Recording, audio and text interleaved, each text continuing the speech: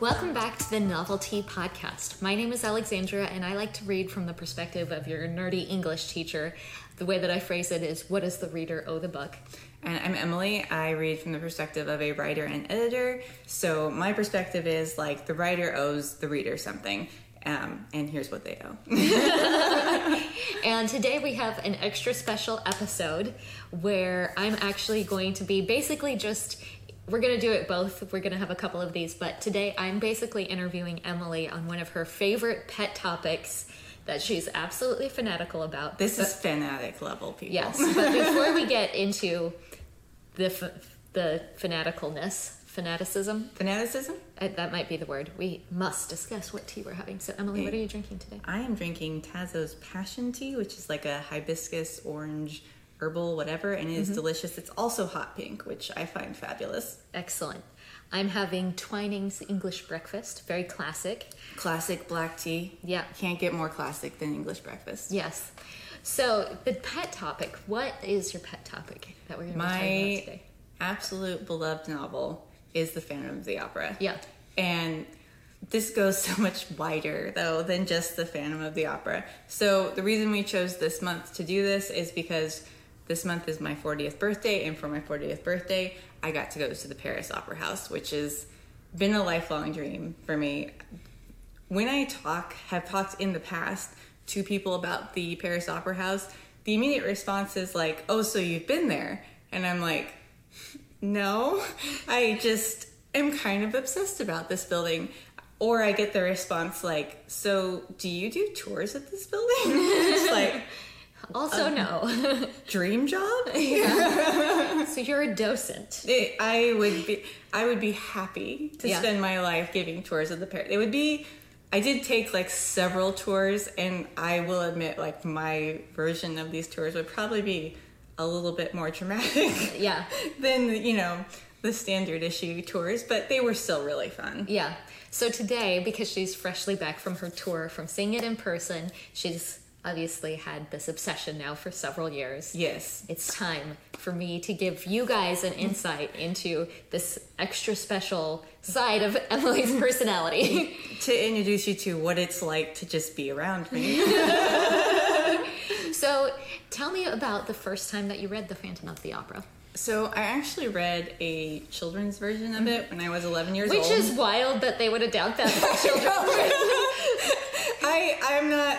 It's kind of one of those things where, like, I don't remember a lot about it, and part of me is like, I wish I could find this, and, Yeah. But I do remember, like, this is one of the first books where I just, like, wanted to do nothing else but read this book. Like, recess is happening, and I'm just sitting there reading it, But, you grow up, and, like, I didn't really remember anything about it, and then my sister watched the film version of the musical, and she came home, and she's like, you have to watch this movie. Like, we have to watch this. So I watched the movie, and there's just something about the story that, like, really, really stuck with me. And you and many, many people. It's a phenomenon. I'm not special for like that. Like, I think it's like, it really captures the imagination of people. There's something really special about this story. So I got it the next morning, and I was still thinking about it, and I started researching it, and I found out it was based on the novel. And so, like, this was actually my first ebook, because I was like, well, I have to have it now, so I'm going to download it and read it. And it has just been my favorite novel ever since. I've read it many times. I've listened to audiobooks, which, when listening to the audiobook, found out finally all the pronunciations for the French names, because the film, I feel like, kind of does the phonetic versions, and then it's like, oh, wait, that's not quite right. That's not quite French. Yeah. So I've seen the play in person now 2 times, and that is something I will be doing for the rest of my life. So you mean like the musical? The musical, The staged version. So tell us a little bit about like Gaston Leroux's writing style, and maybe a little bit of a summary of the plot for those who may not know, and like why you think it's such a magical story. So, interestingly, like in French literature, there's kind of a tradition of writing novels around like landmarks. And Leroux was writing very much inspired by Victor Hugo, who is the writer of The Hunchback of Notre Dame. And that novel was actually written as part of a movement to restore Notre Dame during his life. the building had been pretty neglected and was like falling down. Yeah. And that novel really helped restore people's interest in it. Really kind of cool how the French people have a certain amount of pride about their culture. And they use the arts to kind of bolster their culture in a variety of different ways. It would be neat if we could do something like that in America. Yeah. So yeah, Leroux is writing in this tradition, and something that I think doesn't necessarily translate into the musical in large part because it would be very difficult, but the novel is very devoted to the Opera House itself. Mm-hmm. The Opera House is a character in that book, and he throws so many just like facts in there that I think are for like the contemporary artist or contemporary audience, so they know what he's talking about. But for me though, when he just throws in a line like, "Oh, and we're going down Communist Way," and I'm just like, why is there like a road under the Opera House called Communist Way? So then I'm like on Google being like, what is this, you know? Yeah. And that's kind of how I like layers, you know, went through the history of the Opera House, which that building's history is like both glorious and bloody, like seriously bloody. And so it's just like, it is a character. That building has such an incredible history. I'm not surprised at all that like a writer walked in there and was like, you know what? We need to put a horror novel in this. Yeah, it's actually quite common for scary stories, horror novels, or horror movies to have the place be a character within the movie. Obviously, something like The Shining is quite famous for the hotel functioning like a character, but it's like Haunting of Hill House. Haunting of Hill House, because the sense of place is obviously like what we, you know, you're going to this scary spot. Yeah. The uncanny place, you know. And so that's actually quite common. And but also just like so fabulous that he's not making any of this stuff up. Yeah. You know, like this is the building, you know? And I think a huge part of him writing it is like, I love this and I never want this to be abandoned. Like I want our people to always hold this building in esteem, you know, and this building has not, since it's finally opened, because it took some time to get there, but since it opened, it has not had a period of falling in disrepair like the Notre Dame did. That's how the musical and movie open, and I'm not really sure what they are referencing. I think that's fully for dramatics. There's no point in which the Opera House is like abandoned, you know? Right. Yeah. Well, give us a little insight into the history of this could be our longest question. Yes, this can go a while. So from start to finish, like this building has an incredible history. So beginnings, Napoleon III, so the Second Empire, Napoleon the Great's nephew, he's just started this empire again. We've, you know, gone through 2 republics, now we're going to the Second Empire. Right. And he's going to the Opera House, which the existing Opera House they had in Paris.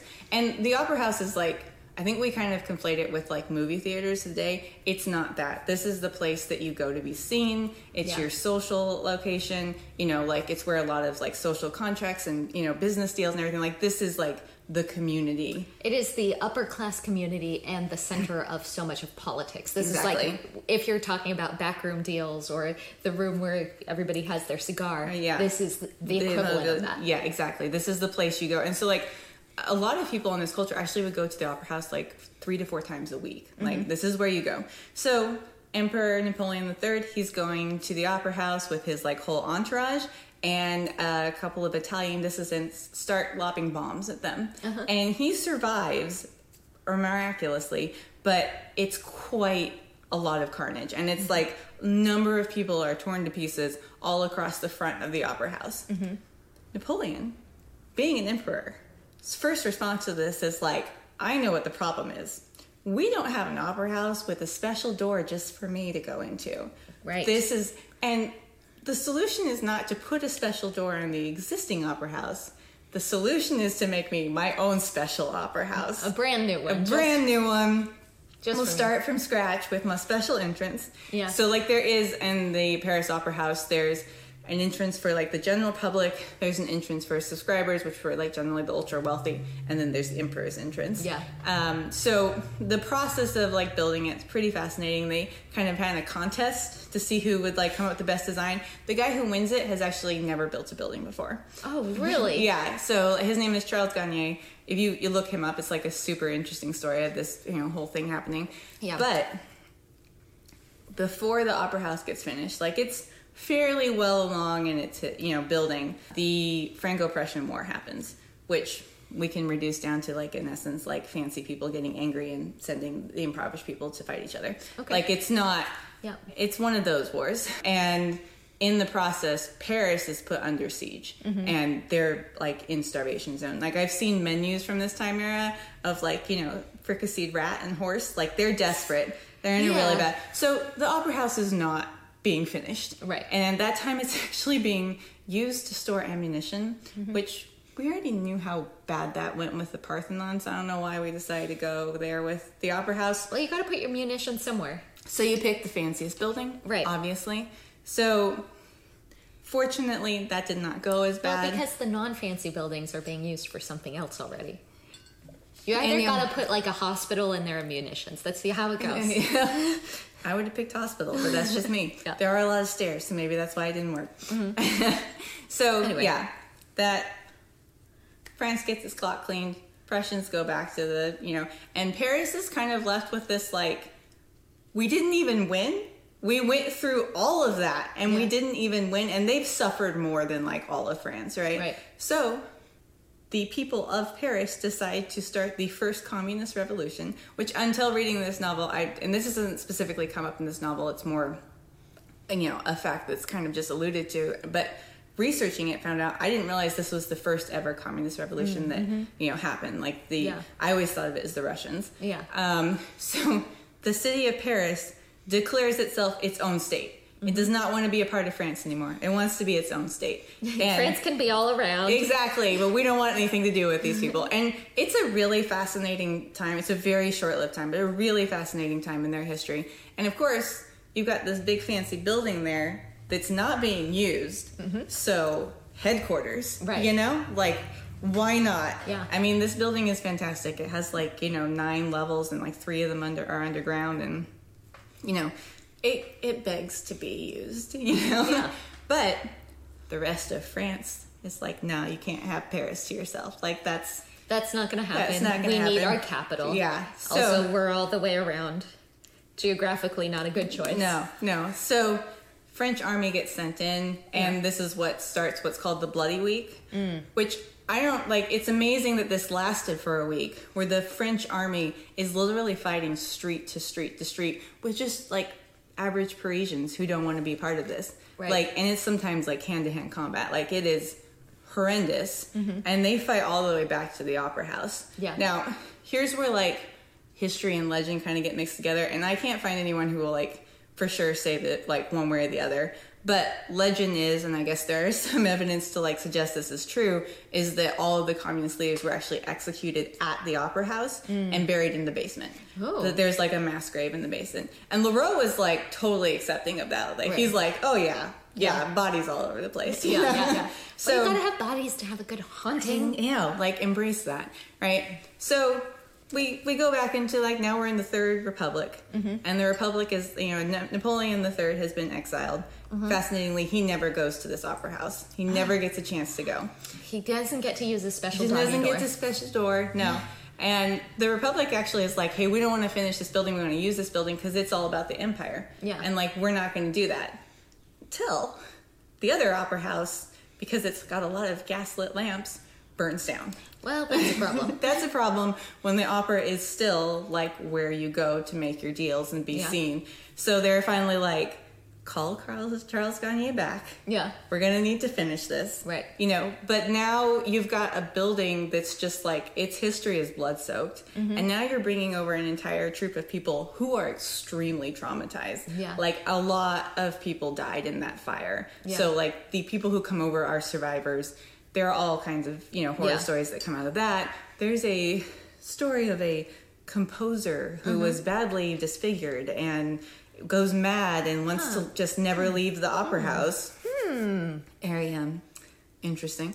Yeah. So all of this background, and then one day the chandelier just falls, just comes down. Yeah. And like, the official response is like, oh, it was a technical error. The unofficial response is, we to this day have no clue what happened.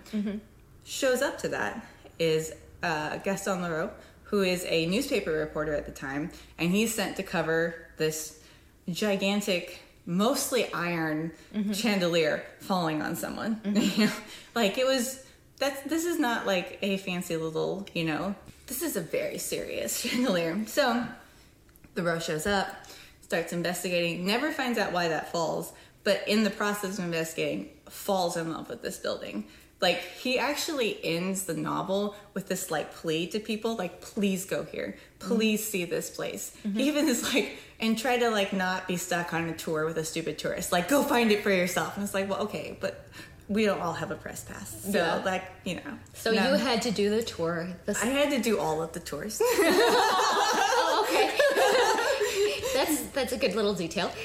All of the tours and then come back and see a performance. Okay. I went here 3 times. Okay. Yep. So that clocks. Yeah. That tracks. Because the building itself, like, completely lives up to everything. Yeah. Yeah. I mean, I would not say that I'm in general like a fan of Rococo style, but my God, it works in that building. Yeah. Like, that building is fantastic. Yeah. Although, interestingly, we did go to see the Emperor's official entrance. Yeah. The Republic would not allow it to be finished. So the entire building is like gilded. Yeah. And then you walk into this one room and it's just concrete walls, which is like fantastic. Yeah. So yeah, he never went there. He never got to sit in his Emperor's box. He never got to go through his door.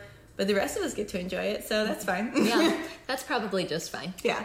Okay, well, give us a little overview, because there are some differences between the book and the musical, which probably most people are more familiar with the musical Right. than the book. But give us a little summary of the plot of the story according to the book. So the overarching plot between the two are very similar. There's a young Swedish girl who has been, in essence, like, is hired at the opera to work as part of, like, their choir. And there's many levels that basically you come in as a performer at, like, the lowest level, and then you possibly work your way up. And she is not a particularly good singer until all of a sudden she is a good singer. And she's telling people, like, the angel of music has visited me, and she's, like, very willing to believe that this is actually the angel of music promised to her by her father on his, you know, deathbed. But actually, it turns out it's a crazy guy in the basement. So, You know, happens to most of us. I mean, anyone's susceptible to that, right? Especially if you got a little trauma, your parents died, you know. Yeah. And of course, the catalyst for this all falling apart is all of a sudden, like, a young man that she had known just a few years ago, who they were both kind of on the verge of falling in love, and then circumstances separated them, suddenly shows up at the opera house, and they immediately reconnect. And this isn't okay for the monster in the basement. Yeah. Monster in the Basement is maybe A once. little bit obsessive. Yeah. Yeah. So in the musical, the pursuit of Christine by the Phantom is definitely one of romance. Yes. Is that the same for the Phantom of the Opera in the book? The Phantom of the Opera character in the book, who's actually named in the book. In the film, in the musical, he's never named. In the book, his name is Eric. And they are distinctly different in their maturity level. Yeah. So, like, the Phantom in the book talks about how he wants a wife, which Yeah. obviously the musical Phantom wants one as well. But when you ask him what a wife is, the response is like, someone to go on walks with me, you know, someone to ride in my carriage, you know, someone to listen to my music. Like, it's not, he's very, you know, on one aspect, like, the same psychopathic murderer, and another aspect, like, very childish and doesn't necessarily understand all of his own, you know, behaviors and things like that. So it's a much, much more complex character, and in some ways a more frightening character, and in some ways a more sympathetic character. Like, I mean, and this is kind of the nature of any time you translate a book to a film or a book to a play, Yeah. you're gonna lose some of those Totally. layers, and that's just something you kind of have to accept, and why, you know, the book is usually better. I mean, I will say, like, I started with the musical, and I love the musical, and I always will love the musical, but the book is better. Yeah. And what about Christine? Has she changed much between the novel and the... I think Christine and Raoul are the characters that I distinctly prefer in the book. Christine in the musical is your classic damsel in distress. She's very kind of shoved around by the different characters. Moving political forces and so Yeah, forth. Raoul wanting to, like, capture the Phantom, and the managers wanting, you know, the show to go on. And the Phantom even wanting to have his ingenue. Yeah, wanting her for himself, and And she- also her as a performer, to be the vessel for his music. Yeah. And she, in the middle of that, is like basically begging to be allowed to leave, and they're like, everyone's like, no, you make great bait. Yeah. And you know, she's very, it's kind of like you feel very frustrated for her. And even though she ultimately is the character who saves the day, she also saves the day with her only bargaining chip, which is her sexuality. Right. Like, that's what she has to offer. And so, like, those are, like, complex issues that were, like, you know, the novel was written in 1909. Yeah. The musical was in the 1980s. And somehow in 1909, Christine has way more agency. You know, like, Raoul is actually the one telling her, we need to leave. Yeah. And she's like saying, I want to sing one more time. Right. I want that for myself. I want to give that to the Phantom. Like, this is my choice. Yeah. And ultimately, when she saves the day, you know, it's not really her sexuality that she's bargaining with, because the Phantom, the way he speaks, he really just more is lonely. Yeah. And just wants a companion. And it's like herself as a person that he wants, not just like the hot makeout scene. Yeah. Okay. So what about Raoul? Raoul is a character that I understand why people in the fandom kind of don't really like him in the musical, because in the musical he is a very classic nobleman. He's very proud. He's, you know, revels in his noblery, you know, all of these things. He's very, like, he controls everyone and everything around him. He's actually a merging of two characters from the book. Okay. In the book, it's Raoul and his older brother Philippe. And Philippe is much more like Raoul in the musical, and they just kind of merged those two characters together. Raoul in the book is very young and very sensitive, and is kind of really struggling with who he's supposed to be. Oh, as so a he's nobleman. got like the classic second son nobleman. Yeah, kind of exactly. archetype. Okay, yeah, I'm yeah. tracking And with you. Philippe is much, much older than him. He's more like a father figure than he is, you know, a brother. Yeah. And so he's trying to like mold Raoul and tell him how he's supposed to behave. And in essence is kind of being like, hey, listen, these opera people, there are sex workers. That's what they're here for. Yeah. You know, and Raoul is very uncomfortable with pretty much all of this. Right. And I find it really interesting, we're going to do major spoilers here, that in the musical, Raoul, you see him later in life, he's a nobleman for his whole life. In the book, Raoul leaves nobility and just runs away from it all because he just can't. There's no happiness for him there. And this is like when people like are like, oh, I would prefer Christine to like end up with the Phantom instead of Raoul. Yeah. Like, he's still a psychopathic murderer, guys. Like, Yeah. that's not healthy. But I understand, like, he's such a more sympathetic character than Raoul. Whereas in the book, it's more of a coming-of-age story for Raoul as he learns to, like, stand up to Right. his own class. And so I feel like he's much more likable, and I like him and Christine together because she's also, you know, been in essence very used by her society. She's like an orphan, and the treatment is kind of like, well, you're lucky to be here, Yeah. you know, and she's basically like, I don't actually like being here, Yeah. you know. So both of them are kind of coming to that point where they're rejecting what society wants from them. And I think it just makes much more sense if Raoul is conflicted about his position in society, that even before the novel opens, that they would have connected with each other. Yeah. Because they're from two very different classes. Yeah, the story, and also like that's kind of one thing that, again, because it's a musical and it's, you know, everything has to be shortened, it kind of seems like Raoul and Christine just like have only met once and they meet and they're like instantly in love. And of course in the book, like there's a multi-year like development of that relationship, and you understand why when they meet again they just suddenly like, you know, Connect. like yeah. Okay, so what do you think are some of the political statements that LaRue is trying to make? Because there's obviously this rejection of class. We have this, you know, this reference a little bit to communism as well as undergirding this story. Even the character of the Phantom himself, he seems to be, you know, anti-nobility in a lot of ways. And maybe you can show them the Yes, we have versions we have here. Many. This is like the Barnes and Nobles version, which I absolutely love because so many footnotes. Yeah. And also an entire article on the Opera House. But then also we have to have the illustrated version. Yeah. Which and so this outfit is symbolic, and I want you to talk about that as well. So this outfit is so in the movie or in the musical you see him show up in a red outfit, and you know that's the thing. In the book he is specifically referencing Edgar Allan Poe's Red Death novel, and in the book, I mean, the Phantom is a drama queen. Like he just is. Yeah. And so like comes out dressed as Red Death, to the point where he's got like a cape that says, "I am Red Death,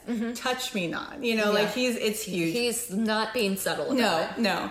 And I mean, Red Death is basically a story where a bunch of noble people are trying to avoid the plague, so they hold up in a monastery and have this huge party for themselves, celebrating the fact that they have escaped the plague, and then Red Death walks among them and, you know, takes them all out. So it's basically a story of, like, you can't escape death regardless of your position in life. This is directly what he's referencing. So the Phantom feels that he is able to come through and cast judgment, basically. On the upper exactly. class. The novel very, very much casts judgment on, you know, the upper class, which, I mean, France has had so many conflicts throughout the last century over whether or not they even need a nobility, right? Like, this is... I mean, French Revolution 101. Yeah, and this has happened over and over again. We're in... At this stage, the Third Republic, so we have done this many times now, and we will continue to do this. Like, this is something that's very internal for them. And Leroux comes from working class. He's not nobility, and he clearly does not think well of nobility. Like, this novel is very strongly like, these people are jerks. Yeah. So it's kind of unfortunate because I feel like that whole layer of the story is really missing from the musical version. Yeah. Which maybe you don't want to do like a political commentary in your musical. A love triangle might be a lot more fun. You know, not criticizing, you know, could do a political ballad instead of a love ballad, but I get it. I will say, though, it's really interesting to me the differences in the way the stories work when you look at the differences in the lives of the writers. So Andrew Lloyd Webber is the creator of the musical. Obviously, he's leaning heavily on, you know, the source material, but he's also like recreating it. And like by the time he writes this, Andrew Lloyd Webber is basically like musical royalty. Right. He's in a very, very different world than Leroux is when he's writing this. And I can't help but think like that translates into why it's not really a big deal for him to trash the nobility. Yeah, I think that makes a lot of sense. This is one of my favorite questions to ask about literature. I've talked about it with Jane Austen, but there are certain, you know, stories that become kind of cultural phenomenons. They go far beyond, they have a cultural reach far beyond like even a very popular book that's a New York Times bestseller. Right. They become part of the cultural conversation. And when The Phantom of the Opera, like musical first released and was out on Broadway, it was huge, one of the most popular musicals that ever happened. When the movie was released, what was that, in the early 2000s? Yeah. Huge. Reignited it yet again, and obviously this book has been in print ever since it was published and has had a long legacy. So what do you think is kind of at the core of what makes it such the cultural phenomenon that it is? I think that it is in large part the character of the Phantom. If you think about, like, you know, a lot of fiction that carries through, it's often like a character, like a Sherlock Holmes or a Hercule Poirot. Like a character is really the driving point between why this lives, and I think that's very, very much the Phantom's character. Yeah. Because, like, Leroux succeeds in writing someone who is a, like, awful villain. Like, he is a killer, you know, and there's, like, no sugarcoating of that. And yet, at the end of it, you feel so deeply for this character. And I think that's, like, really successful as a writer. Like, that's difficult to do. And he's not doing it. Like, you know, there are a lot of writers who will be, like, super cheesy about that, you know, and not take into account, like, you know, a villain is still a villain. Like, he's like holding both of those together. Like, he's still a villain and he's also like really sympathetic. And I think that character is really what makes this book so compelling. Yeah, I mean, like, we've had multiple movie versions of this. Like, this character is just like captures our imagination. So yeah, I think that's like the ultimate. It translates, I feel like, really well into a visual because it's just like the it's background. Out of a theater. Yeah, the background is so fantastic that you can do so much with that and make it so magical that like it feels like an obvious choice to make this visual. Yeah. So I think for most people who are probably listening or to our podcast, they probably have, you know, watched the movie or seen the musical, which I've also seen and have. It's just so much fun, obviously. Yeah. What would be your pitch for why they should go and read this as the novel? What do you think they should be prepared for that might be different, or things that they should keep in mind as they're reading so they can keep an eye out for it? I think first and foremost, like, if you like the musical, you get so much more of it in here. Like, if you like the Phantom, you're gonna get so much more detail about him. Yeah. So, like, if you like any aspect of it, just expect to have more. Yeah. So that would be, like, my main reason why, like, it's so worth it to read the book. Yeah. You know, because, like, the musical's, what, like, a couple hours? Like, you got a lot more going on here. I would just look for all of the ways that Leroux is clearly pointing out what he does and doesn't like about French society. It's actually really interesting. Like, there's a whole scene in there in which a character who's only ever introduced as the Persian walks into the scene, and he kind of becomes a major player later on. And it's really sad that he's not in the musical because he's a fantastic character. But, like, there is a really interesting display of, like, the French people in the opera being extremely racist towards this character simply because of how he looks. And Leroux starts making fools of them for the way that they're just assuming who he is based on his skin color. Yeah. And it's like, again, this is 1909, guys, and he's figured this out, you know? Yeah. So, yeah, there's just a lot of, like, historical things in there that I feel like there are some ways when he's talking to a contemporary audience and expecting them to just kind of know what he's throwing out there. But, you know, that made the book even more fun for me, because then I could go Google, like, what the heck is he talking about? And then you just have, like, a whole nother, like, wormhole to fall down. Yeah. And would you recommend this version for a first-time reader? The Barnes & Noble's version is where I started, and I absolutely love it for the footnotes, because there are some things that, like, you know... You don't necessarily want to pause and go do a 30-minute Wikipedia wormhole. But it's, like, kind of just helping you basically understand the structure of, like, where this is in Paris, like, why it's important in Paris, like, what they're even talking... Because there are some things that are just thrown out about, like, you know, places in France that don't make any sense to the reader, where they'll have a footnote and be like, here's what they're talking about. I'm like, oh, thanks, that helps. I love Barnes & Noble's footnoted editions, because I feel like they just give you little bits of help along the way to be like, oh, is that what that means? Because French. You know? Yeah. And then one final question that is totally off script here for us, but tell us a little bit about the, like, subterranean, like, water that's, like, featured in the movie and is part of the book. So there is an actual, like, lake under the thing. So basically, when they sunk these super deep, you know, footings to hold this gigantic building up, they suddenly discovered that, like, oh, there's a swamp under here and a lot of water coming up. So they had to create, like, this interesting, like, basin area to, like, control the water.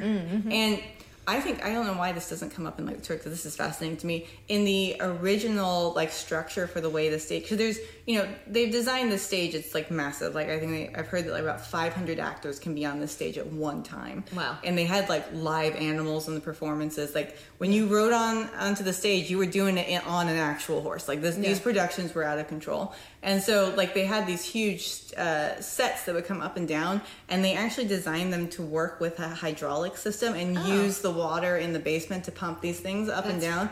So fascinating. It's really a technical wonder of the way. I mean, it's not how it's done anymore, but, like, that's the way it was originally designed. It doesn't look cool, like, you know, it does in the film. You can actually go on Google Maps and see everything inside of the opera, and Google Maps will go down under and show you what it looks like in the basements if you want to be underwhelmed by it. So there's a lack of, like, candles and, like, lace and, like, creepy drapery. I don't know. Let's just put it this way. Right now... Is there an organ underneath there for him to play on? Let's put it this way. What it's used for today is paramedic agencies that do search and rescue in water. That's actually where they train them. Okay, so it's like a training pool, a giant training pool. Exactly, it's a giant training pool. Okay. Well, I would really like someone to put up some spooky decorations for me. I mean, I don't know why we haven't done this yet, because, I mean, you have to know that, like, how many people are coming every year to this opera house because of the story of the Phantom of the Opera. Okay, I have one last question for you. I know I said that was my last ask as many. We can keep talking about this. So my next question is, when are you going to host a Phantom-themed dinner party for us all to show up in costume? And have French food. Sing? And, well, I mean, some of us will be allowed to sing. Not all of us. But we'll eat French food and wear masks. Okay. Because we should definitely... Actually, are you going to dress up as Red Death if we do that?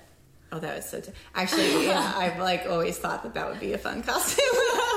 But, I mean, like, I'm just saying, we should do, like, Phantom-themed Halloween party, right? I mean, it's not like I've pinned multiple masks on Pinterest as Yeah. like, great ideas.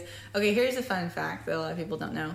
In the book, the mask is a full face mask. It's kind of described as what you would see like as a Venetian mask, which would be a natural reference at that time because in Venice that's a very huge tradition, like the full face mask.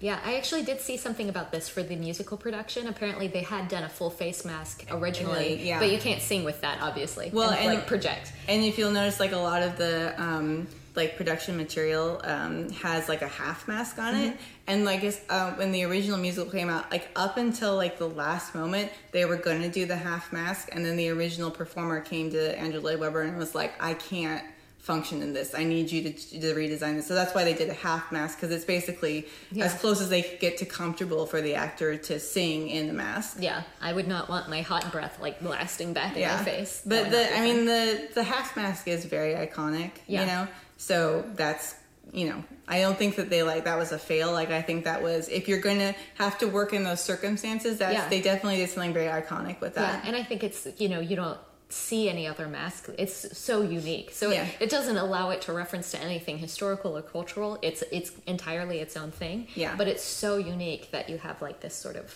swirl across the face, and it really highlights his deformity. Yeah.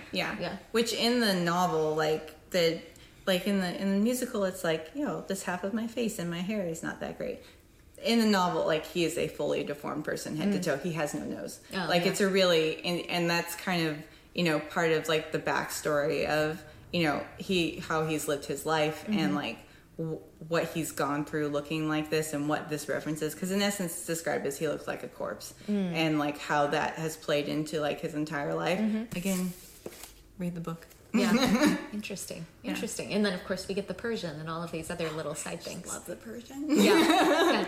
Okay, well, is there anything else that you would want listeners to know about your favorite novel, your pet topic, the way it intersects with history? Because you're a history nerd, too, so I know that's part of it. Oh, yeah. I mean, these events surrounding like how this story even came to be, to me, that makes it like even more special. And so like that's why I kind of like encourage people to know history, because it makes what when you're reading something from another time period, like it makes it so much better to like know what was going on during that time era. I mean, that's something that's been really fascinating to me with like even Jane Austen's work, to know like these very pastoral novels where you're not getting the sense of anything really happening are like taking place in a very very like huge time of upheaval in England, and they're at war and all of these things. So I always find like it adds so much more when you just know a little. Like, you don't have to go and like read a huge textbook on this, but just like find out like, oh, what was going on at this time, or like what is this author referencing. It just makes reading so much more fun.